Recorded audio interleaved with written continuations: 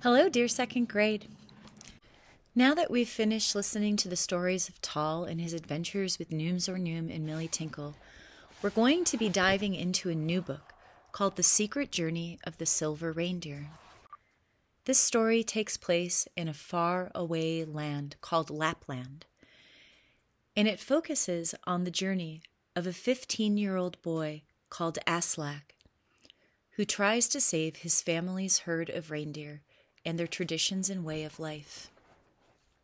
You see, rather than relinquish his family's wealth to his treacherous uncle, Aslak undertakes a secret journey to his ancestral burial ground, proving he has the courage and inherited right to be the head of his family. These chapters are much shorter than the ones that we've heard in the adventures of Tal and Nooms or Noom, but I do really hope that you enjoy them just as much.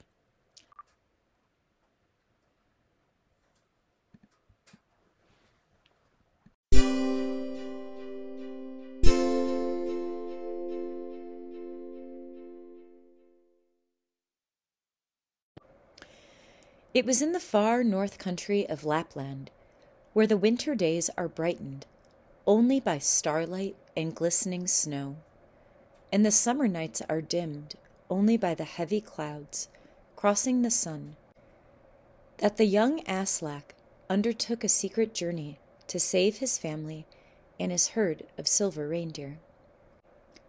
It happened in the days when the Lapps, or Samur as they call themselves, could still migrate with their herds through Lapland, far, far above the Arctic Circle.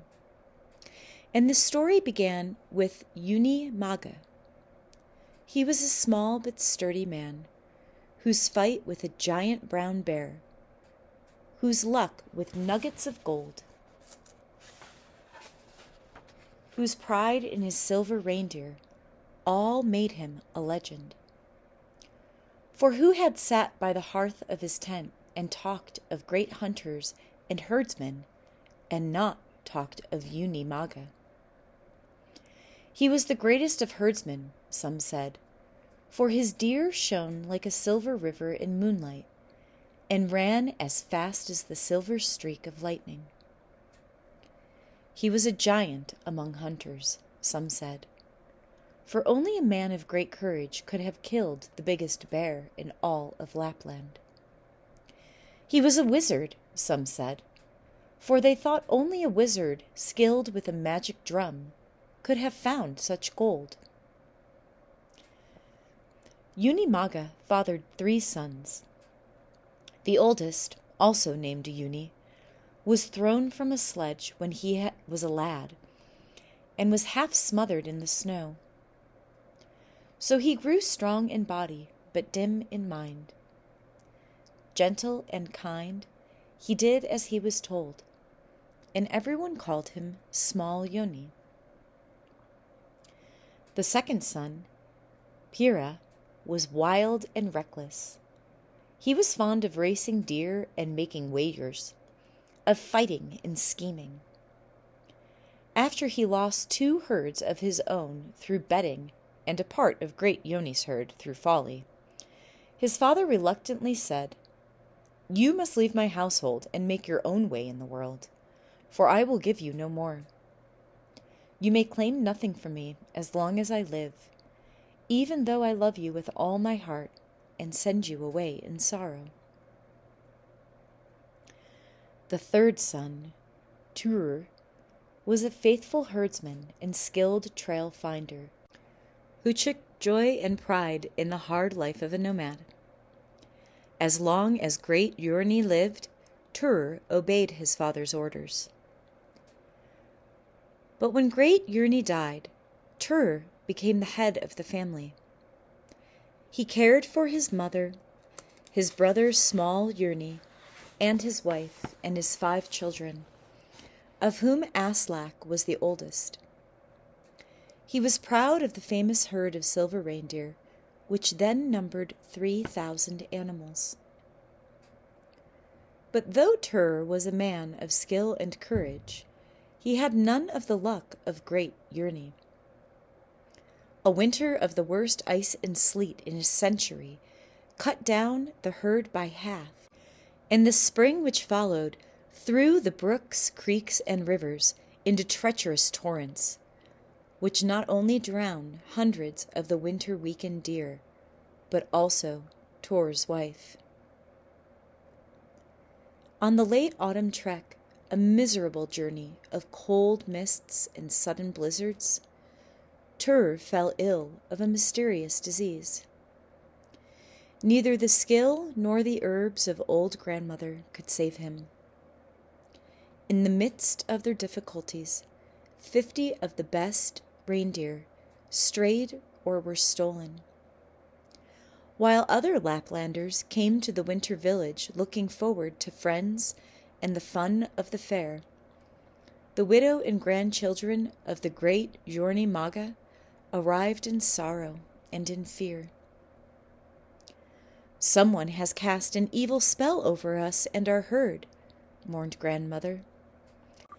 "And who is left nowadays who has skill with the drum to tell me how the spell can be broken, and who has cast it?" "Who believes in the drum?" asked Alask, even though he had heard much of his grandfather's skill with it. "The church has told us there was never magic in the drum anyway." So Aslak went to the mayor of the village to report that 50 of his reindeer were missing, and he felt that they had been stolen. The boy's tale upset the mayor. "Aside from the killing, the theft of deer is the most serious charge you could bring. We have no deer thieves in Lapland, and we have not for years. You know each herd owner has his mark cut into the ear of his deer, and that mark is respected." But as the mayor said these words, he also saw the worry in Aslak's deep black eyes, and he could scold him no further. "Now I need you to think on it, boy. Your journey was plagued by mists and storms. Your father was raving with illness, tied in his sledge. Your uncle, small Jorni, knows summer from winter and a deer from a dog, but that is all. And strong as you are not practiced in herding your deer through a hazardous journey. The deer were lost, they were not stolen. But most serious of matters, now that your father is dead, is what will become of you and your brothers and sisters." "That is no problem," declared Aslak. "I shall take care of my brothers and sisters and old grandmother and small Jorni. It is no one's concern but my own." The mayor smiled, but shook his head. "You are only 14. And how old are the others?" "By the time of the spring journey, I shall be 15, Aslak said. "My sister Mirja is 13. My brother Pirka is 12. My sister Terhi is 10. And my little brother Petri is 3. And don't forget, old grandmother is always full of advice. Among us, we know how to lasso and break deer, how to slaughter and skin them, how to make them sledges and clothes, how to milk the deer and make cheese. We know all we need to keep our herd together and let it increase." Again the mayor smiled and shook his head. 5 children, 5, and a weak-old woman, and a dim-witted man could never survive the yearly journey of the deer. "I have spoken with the pastor and the teacher, and I have gone over the laws of our land. The pastor and I believe the herd can be sold, so that old grandmother may be taken care of, and you children may stay at school together. We will have no trouble but finding buyers for your deer." "But I do not wish to sell, nor does my grandmother." "Then I shall speak to her," said the mayor. "No," Aslak decided. "I will talk to her. It is my duty to take care of her. But she will not be happy without us and the deer, so I must do what is best."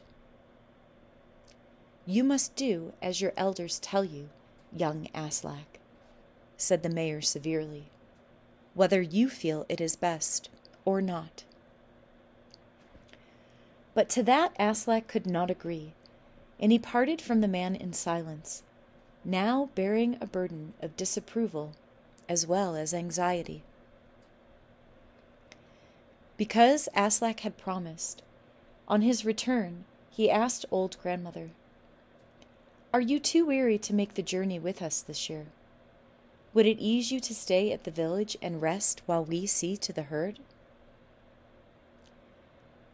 Old Grandmother had looked at him as if he were a little ignorant child. "How could I rest, knowing you needed me?" she asked. "It is true," said Aslak soberly, "and it is much to ask, but I do need you." "Not more than I need you," Grandmother replied, "and I need the only way of life I know. But you, Aslak, must be my strength." "I will," promised Aslak, and bravely he told the mayor, "We will not be selling our deer." "We shall see," the wise man replied. "By the time of the spring journey, you just may change your mind."